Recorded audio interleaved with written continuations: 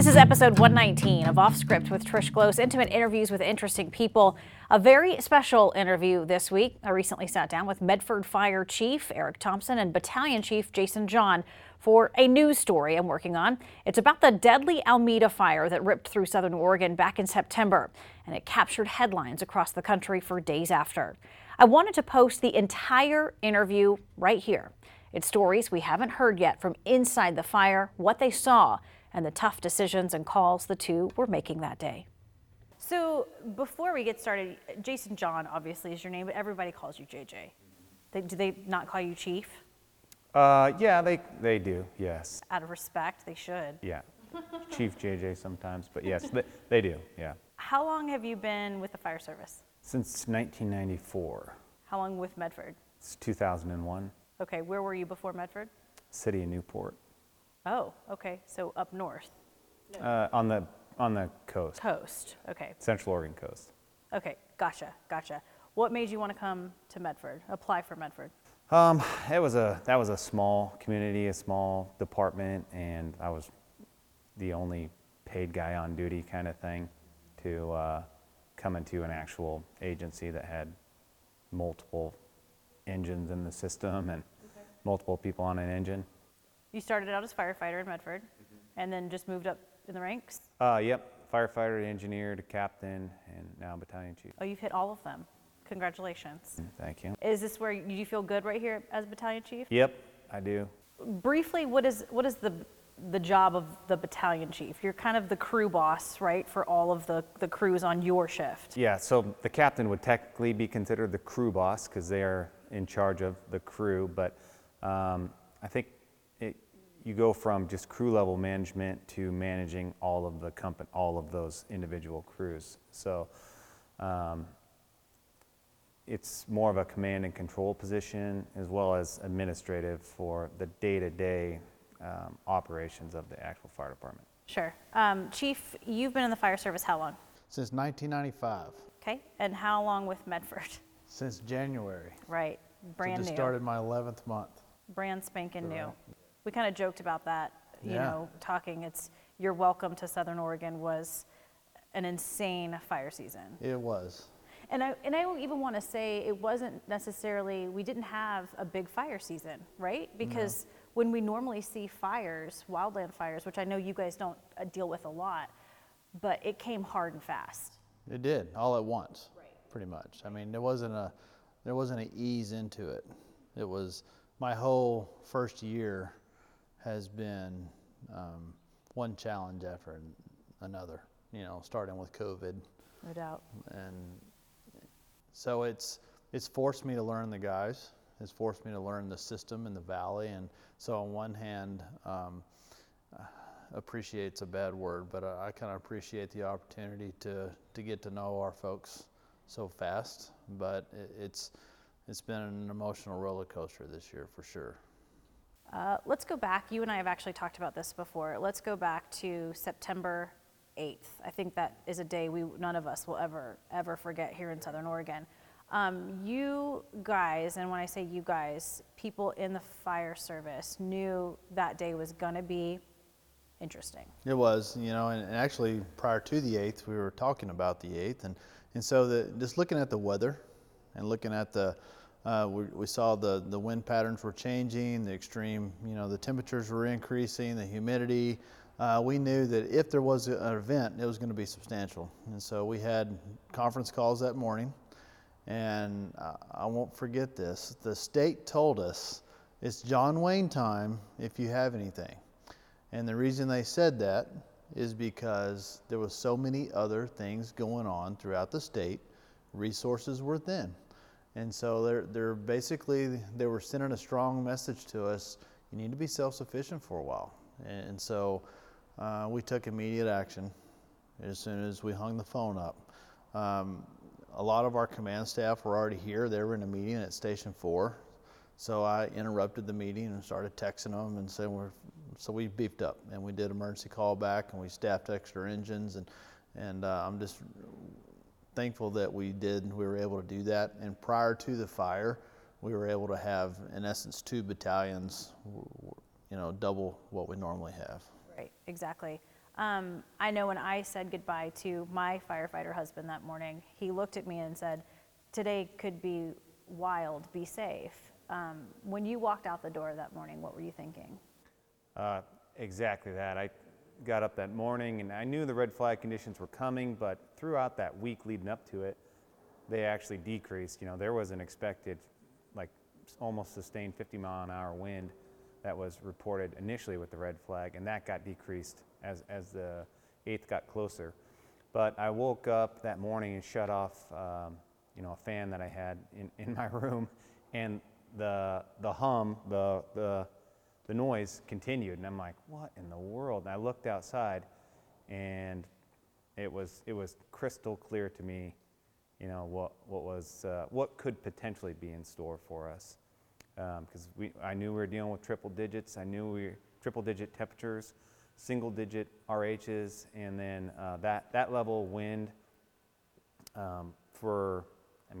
All of us on the West Coast are familiar with these larger incidents, but for the fire service, I knew it was car fire, campfire, that level of weather that we were dealing with. Exactly. I mean, I think as a fire guy, I would think seeing with all the other conditions, sure, it's dry, it's hot, but when you have wind like that, I mean, it was spooky to me. That morning was a little spooky to me. So the call comes in, I think around 11. I can look that up. I think it was just 11:04. 11:04. There you go. Call comes in at 11:04. A crew from Medford goes pretty quickly after. I want to say like a few minutes after that initial call comes in. Second alarm, yeah. Okay. So an engine from Medford goes. At what point, JJ, do you respond to the scene? So when they dispatched the Medford company, I was also on that alarm. Ashland had sent their first alarm resources, and it quickly escalated to a second alarm. And on that second alarm, I was on that dispatch, and with I think an engine from Medford as well as a brush rig. So it was in that first 5 minutes of the incident. At what point do either of you know, was it all hands on deck? Every engine in Medford on this fire? Probably a good hour into it that it was going to be. So initially, it very quickly escalated to a second alarm. And then hours in, probably 30 minutes, 30 to 45 minutes really.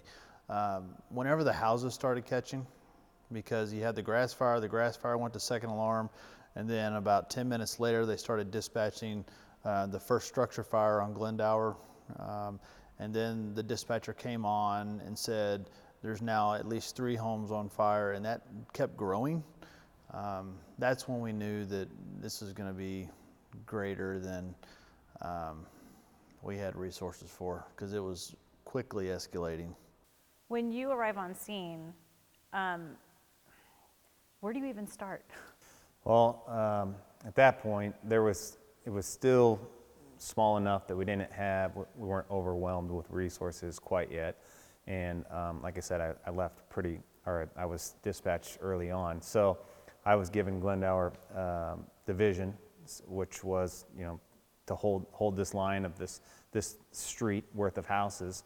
And I had one of our Medford engines and a couple of the Oregon Department of Forestry engines.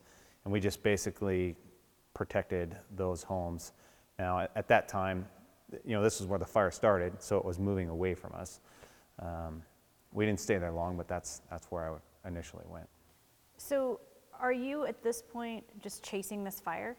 You're trying to get ahead of it? Well, because we had this place where I was at, there was fire burning directly up to it, and that's obviously a threat to those homes. So it was not the greatest threat, because it was downwind was the greatest threat. I think the command structure was trying to just play catch up with how quickly the incident was evolving. This, unlike any other fire I've ever been on, we would normally bring resources in a organized manner, where they would arrive, stage, be deployed to the area where they're needed the most at the moment. I've never heard radio traffic like I did this day. It was There was no talking from one engine to another or one resource to another. It was dispatch saying, we have an entrapment, we have an entrapment, we have an entrapment, we have an entrapment. Now, to us, entrapment means there is somebody who is stuck inside of a house that is on fire. They are unable to get out. And so that person is going to die without intervention. So that terminology very specifically just, consumes all of your attention. And so these resources, instead of coming in and staging like we would normally do and then deploy them to the most critical areas, it was like sending this engine to this entrapment, that engine to that entrapment. And so our command structure, by just the sheer scale of the incident, broke down pretty quickly. There's nothing you can do about that. No, there wasn't. No, there wasn't. No.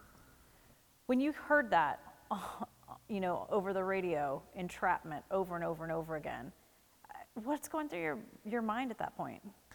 It was sickening because you could see this monster in front of you, and it was just getting bigger. And I'm extremely familiar with the resources that are available to us down here. And to Chief Thompson's point earlier, when he said that it was John Wayne time, that is not normal for us. We are typically one of the higher hazard areas of Oregon, and we do get to lean on our other counties and communities across the state in these times when it's really hot and dry and windy, and we have these conflagration fires. It is not usual for the coastal counties, for example, to have their own fires like they did that day. They are typically available to us. The metro areas, where they don't have the same threat, they're typically available to us. And so anyways, knowing that we didn't have any backup resources and that we're just getting spread to the wind, it was a really sickening feeling. And I know, Chief Thompson, you were, not necessarily on the outside, you were right there in the thick of it too. I was, and I didn't start out that way. So as our resources were shifting south, I positioned myself where they were, covering Medford. And so the more resources we were moving south, we were all just rotating. And so it was about 2 o'clock in the afternoon, right after lunch. It was becoming very obvious that this fire was encroaching Medford.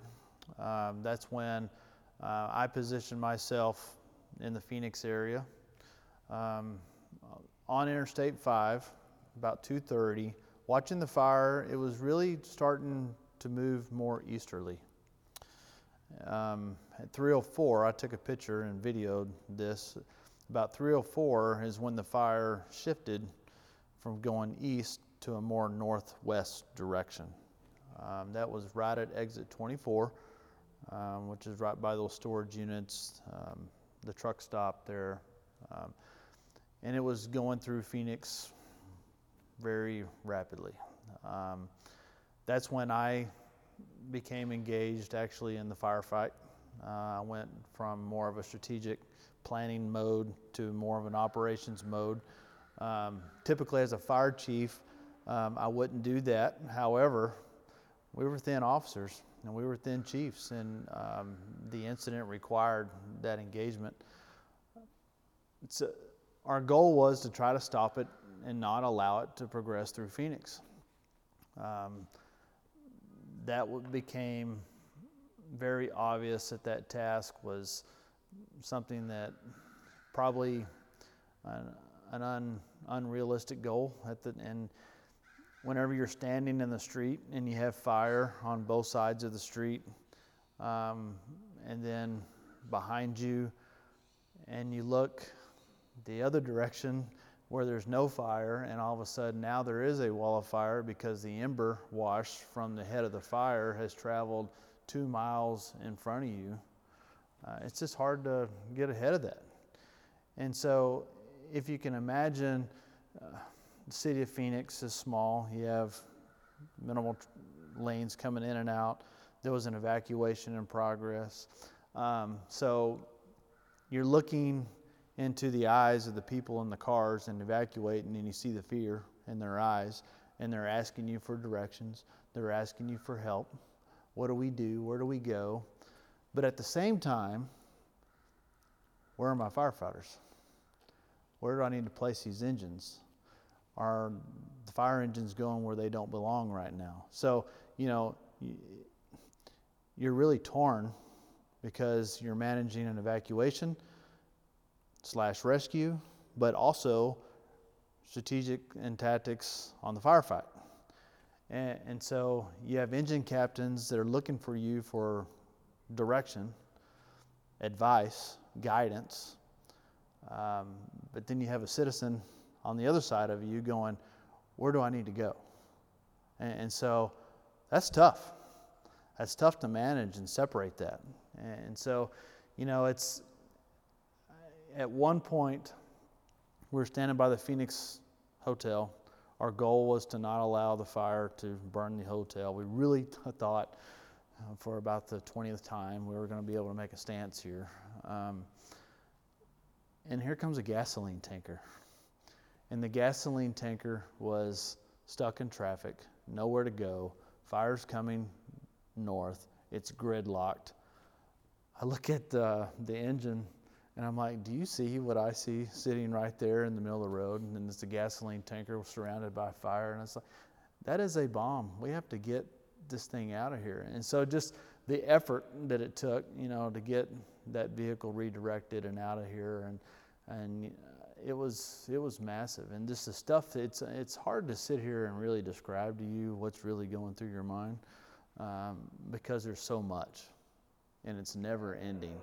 You have the radio traffic that's nonstop, and it is so dangerous at this point, not only because of the fire, but just the ability to really have a situation awareness as to what's going on your immediate surrounding, but a block over, 2 blocks over, what is dispatch seeing? We were utilizing so many channels. The dispatcher wasn't able to be on all the channels.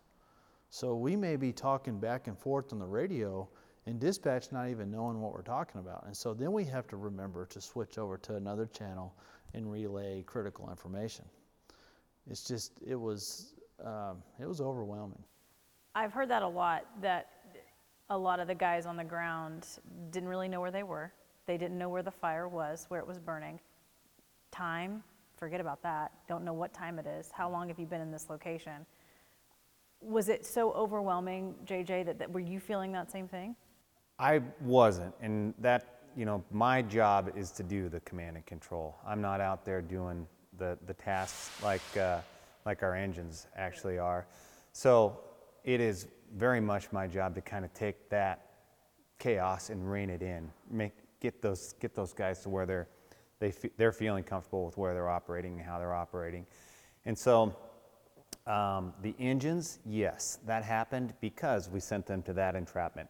Thing is they go there, they confirm there's nobody in the house, the fire's burned past them, and now what they're doing is they're calling who's in charge or who sent them there to, like, hey, there's nobody here, where do we go now? They were unable to make those communications back to command or whoever was in charge of them. And so it put a lot of these resources kind of out there on their own. That is not at all something we do. So these officers, these captains of these rigs were, they know better than to freelance, and so they are, beyond the fire, it's causing anxiety for them that they're not operating inside the system. They want to get back in the system and be deployed as they should. And it was just, the system was so overwhelmed that, you had now at this point, 100 different resources trying to get a hold of one person who's in charge. Well, talk to me about the decision making, because you were, among others, in the thick of it, having to decide what crews go where and then pulling them out of certain situations.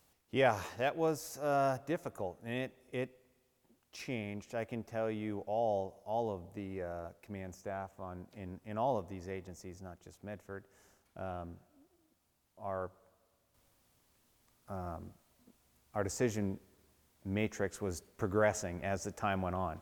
And what I mean by that is, in the beginning, I approached it like a structure fire, like multiple places burning. And we're just going to go put those places out, and we'll stop this thing. That was not going to happen. And in fact,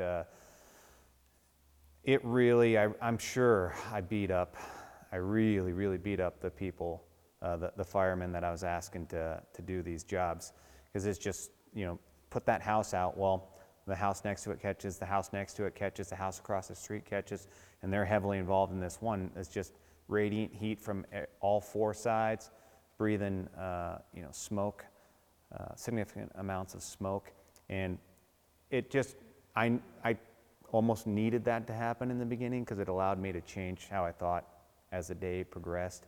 And we really changed our tactics to where if we couldn't defend a line, once it got past us, we made the decision to bump out earlier. Does that weigh heavy on you?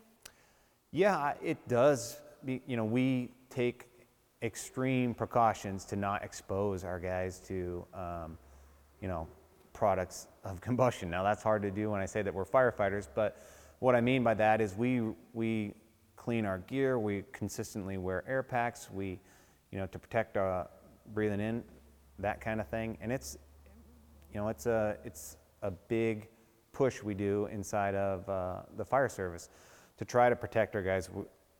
Everybody who does this job is at a much, much higher risk of getting cancer at earlier ages than the general population. So we've put steps in place to try to protect ourselves from that. And all of these things that we do, by the nature of this incident, kind of went out the window. Every single one of our firefighters out there burned through every SCBA that we had on the engine, and they did that in the first hour. Well, this was a 40-hour incident from the time that these guys got on scene to the time that they first left. Okay, so, and I could see it in their faces. I could see it in every single one of these firefighters had bloodshot red eyes. Some of them, their eyes were so swollen it looked like they were just closed. I could see, some of our guys that took so much smoke that were on all fours, dry heaving at one point, that they just ingested so much smoke. And that's not, we really take a lot of steps to protect our guys from that. In this case, it wasn't possible. Now, we do operate under a risk-benefit analysis that, when we're operating on these scenes, and we will take a lot of risk for life safety. And this is what it fell under in this incident. Right. And so, and I asked you this question before we actually started the interview, but this, you said, happened to you a lot, where you would have 3-4 crews in front of an apartment complex or mobile home park ready, just saying, we're going to stop it right here. We're going to do it. This is it. And the fire switched positions. It was looking good. It was looking like you were getting a handle on it. The fire switched positions because of the wind. It's now behind your guys, and you're saying, get out right now. Yep. Leaving fire hose behind? Mm-hmm. Yep. So we call that a task force, and we had, that's what I was in charge of. So I was a commander and had 5 fire engines with me. And each engine had 4 people on their crew, a captain, an engineer, and 2 firefighters. And so what we would do is find areas that would accommodate us making a line as the fire is approaching. And we would connect all 5 of those engines up to hydrants, and we'd use the deck guns that are up on top of the fire engines that can flow a lot of water. And we would try to just create a wall to stop that. Well, the problem with the wind we were experiencing that day and the type of fires we were dealing with, and we call this a wildland incident. You hear people talk about interface fire. This was very much one gigantic structure fire, one wind-driven structure fire. That was what was causing us the bulk of the problems. Right.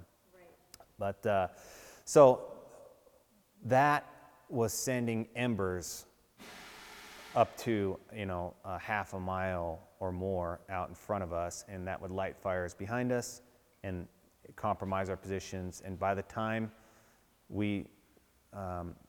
I would make the call to leave, at least with my companies, it was really a sketch situation. They had to go, and they had to go right now. And we displaced like that probably 7 times on that initial 40-hour period. Wow. A question for both of you. JJ, I'll start with you. In making those decisions, those really tough decisions, you even showed me video. You're driving through a neighborhood where everything on one side of you is on fire, everything on the other side of you is not, but you have to drive through that and drive away from that, knowing that you cannot protect that property. What was that like? Yeah, it was horrible. And again, like I said, that had to progress through the day. I needed to kind of get my butt kicked on that first one where I thought we could do it, and then we came out of there. To a point where you were okay with it? You were okay with leaving the property behind, that you knew it was going to burn? Yeah, okay. Yeah. It had to be that way because there was so much more.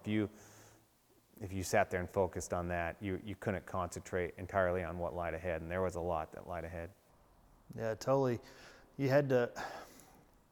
We're used to showing up and addressing problems and making things better and then going back to the firehouse. And so we had to, in our minds, come to the realization that we're not just going to make this thing better right now. And we have to adjust all of our strategies and tactics. And that was tough.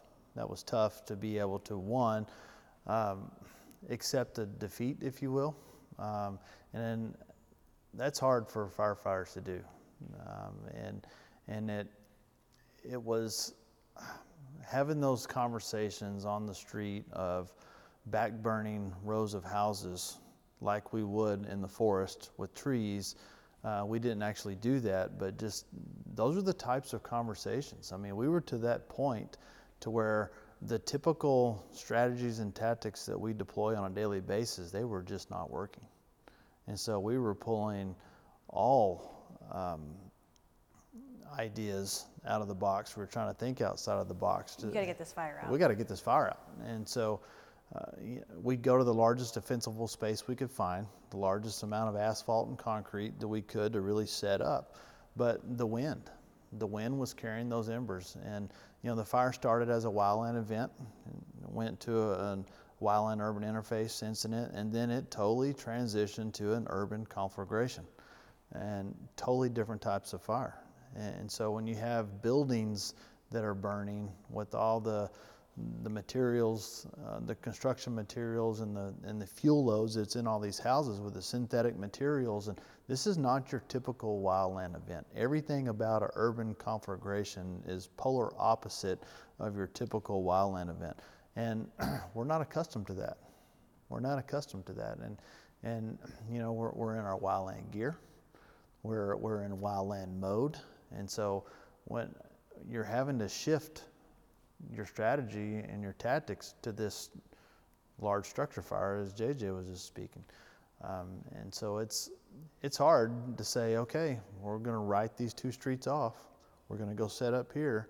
And it's a bad feeling because there was a couple times that, as the day progressed, it wasn't as difficult to pull the crews and have them reestablish a new position. But at first it's like, what?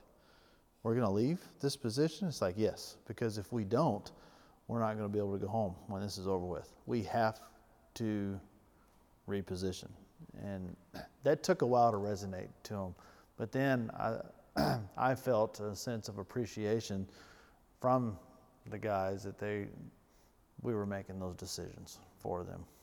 From the outside looking in, I think the majority of the population and the community would think that this is absolutely insane.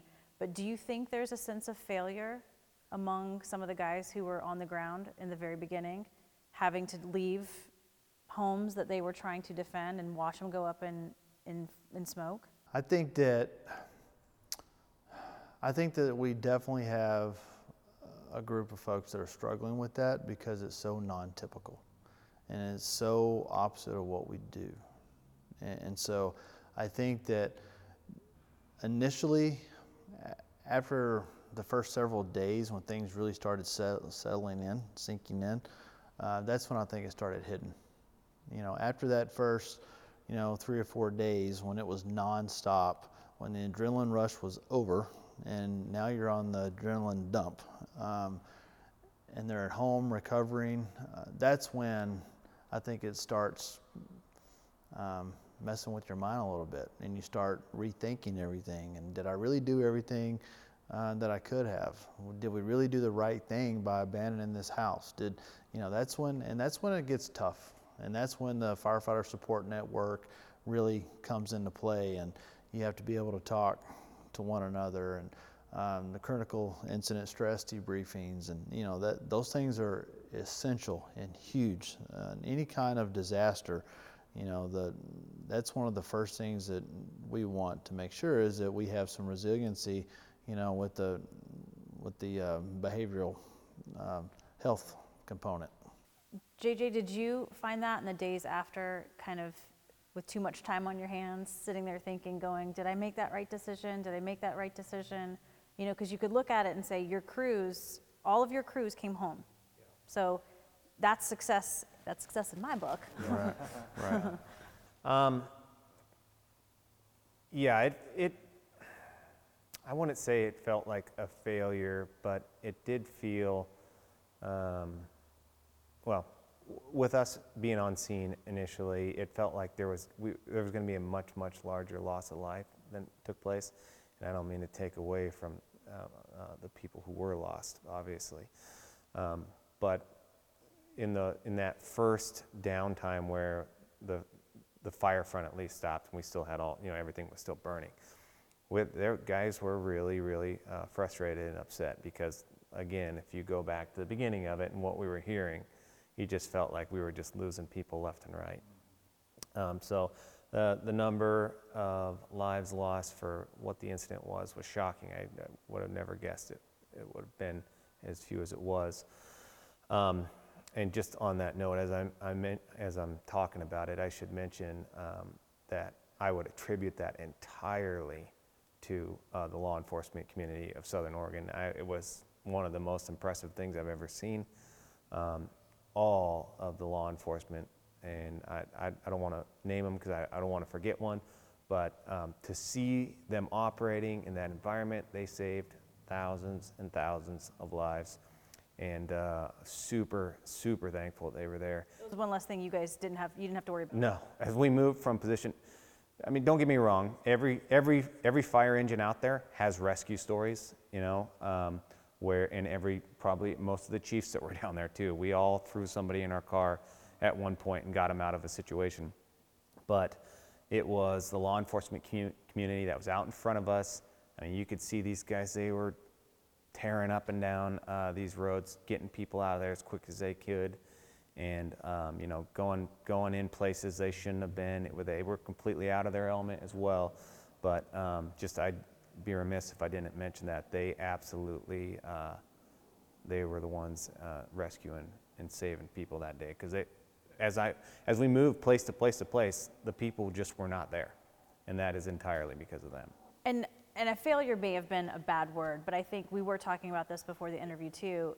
It is your job to save people and save property, and again, I think most of the community doesn't think this way at all, but for a lot of the guys that were on the ground that day, it's like we didn't do that job. We didn't get to do that job because this fire was just a beast. Yeah, it took a while to get there. You said in the couple days after the fire. Well, our help, it took a while for our help to come. So these same people that we asked so much of in the first 40 hours literally went home for 6 and then came back for another 12. And we didn't have another set of relief coming in, and that not for at least a week before we started getting resources from outside of the community, besides for a single task force we got out of Multnomah County, I believe. and thank goodness for them, they helped out a lot. But otherwise, it was it was your local fire departments that stayed on for the next week, and I've never seen a response from our agency like we saw in this one, where we literally had almost 100% of people there for an entire week. It was after that point that guys started, the firefighters started, being like, man, we really got it handed to us out there. And so, yeah, we're not used to losing like that. We go to a building on fire and put it out. It wasn't normal. So yeah, I think guys were really it was weighing on them for sure. Is there some PTSD in the department right now? I think there is. The main thing that we're focusing on is supporting those who are showing some signs of that, but also reassuring them that just how non-typical this event was, and so how we could have had 1,000 people on duty that day, and we would have still got our tails handed to us. It was the fire conditions. It was like the perfect storm, and there wasn't a failure of our people, and that's what really the message that we're trying to drive to everyone is that everybody performed up beyond the expectation. You performed above your training standard. I mean, they did phenomenal, and so that's just, you have to continue to reassure them of that and just really lay it out there of just how non-typical of a day this was. I want to ask you guys final thoughts from that day, so just sort of be thinking about that, but kind of the last question for you. But getting back to sort of the PTSD, obviously you guys have your eyes on that and you're watching that. But looking back, JJ, for you, were you just, I don't want to put words in your mouth, but were you just so proud of these crews and just how I know Chief Thompson said they were just going, wouldn't even stop to eat, although they had to. I mean, were you just like, your thoughts on your crews? Yeah, there was a point at our 36 when we all gathered, and we felt like, okay, we've stopped forward progress. Everything's still on fire, but we've stopped forward progress. And you're standing there, this was an opportunity where Chief and I and a couple of the other officers were standing in front of the entirety of the department as we're addressing them. And to be honest, looking across the crowd, they looked like zombies. I mean, they just really they'd given us everything. I mean, they had just given us everything. And yes, you're not putting words in my mouth, because that's exactly how I describe it. It was awesome to see all these guys and what they had just done, what they had given. And yeah, we did get our tail kicked, but they fought for every single inch, and there was a lot of inches. Mm-hmm. And two, what I saw was a unity like I've never seen before. And so when you have an event that was as great as this was to the scale, and just seeing everybody side by side, shoulder to shoulder, supporting each other, that was awesome. And seeing, they were tired. They were mentally and physically wiped out, but they weren't stopping.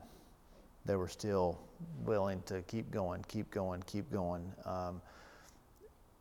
This sounds odd, but the spirits at that time were high. They really were. And they were high because they were lifting each other up and they were supporting each other. It was pretty emotional. I know for me, I don't know, it was probably 9:30 that evening, close to 10 o'clock, around hour 36. And, it was, we're kind of telling them what the next day is going to entail. And something just kind of, I was trying to, how do I address them? you know, and they were all wanting to go home. They were tired. But I felt that as the fire chief, I needed to say something to our men. And, you know, I told them exactly what I was feeling from my heart and what I was seeing from my eyes. And it was just how proud I was of them, how just selfless service. And I couldn't have been more proud as a chief at that time, just because of what I just witnessed and the things that they have gone through. But the proud moment is everybody got to go home. Everybody got to go home and see their family, hug their wife and their kids, their parents. That's what was cool, because the first time of my career, there was a couple of times I didn't know if that was going to be the case. And my number one job in this organization is to make sure we try to prevent that. And that day, we weren't all sure that that was going to happen. And I'm just very thankful and proud that we were able to accomplish that. I'm very thankful as well. Thank you. Is there an image from that? Is there an image from that day, night, the next day that you will never forget, kind of as a final thought, or any final thought in general? Is there something that, when you think about September 8th, is there something that just really sticks out to you? I think it's just the sheer magnitude of the event. There was just points there, looking at the glow, which just truly seemed like you're staring in the face of a monster, and it wasn't mentioned in this conversation yet, but one of the things that I will remember is just the number of catastrophic explosions that were going off. I mean, there was big explosions all day, all night, but there was 10 of them that shook the ground, that it made me question what in the world that could have possibly been. But that's kind of stuck with me. It's just. Do you know what that was? I don't. No. I don't. There were gas stations that burned up and large fuel tanks, and I'm sure, the large propane tanks sitting next to buildings, But I've in my career watched your barbecue tanks pop and stuff. But that's not what I'm talking about. No. These were Teeth massive rattling. explosions, and just shocking explosions. And you're right there. You have no idea what it is. You have no idea where it's coming from. Yeah, no. There's black and orange around you. Yeah, crazy. Chief, final thoughts? It was just surreal, standing in the middle of the street in the afternoon. It's not supposed to be dark, with the orange in the background. The faces, not only of the community, just the fear in their eyes, but looking into the eyes of our firefighters, the soot-stained faces and the red eyes. You don't forget those things, and those just really resonate with me, and it's hard to really sit here, and we can watch videos and watch pictures and we can talk about it, but there's just some of it is just really hard to explain, just because it was such a large scale incident. Right. Yeah, I mean, you do look at some of the video you showed me, and I just can't, it's so hard to imagine. I've heard stories about, guys pulling out somewhere, driving, they can't see. It's completely pitch black, running into a parked car. I mean, it happened though, as you two know very well. But I think that's it. If there's anything else I'm leaving out that's important to throw in there. No, I know the community thanks you. The community is incredibly proud. We're very proud of our guys. I think it's the way our folks bonded together. You know, and they all worked. They really, the definition of brotherhood, I mean, they lived it. They went through a war together. It was real. That's exactly right. That's exactly right.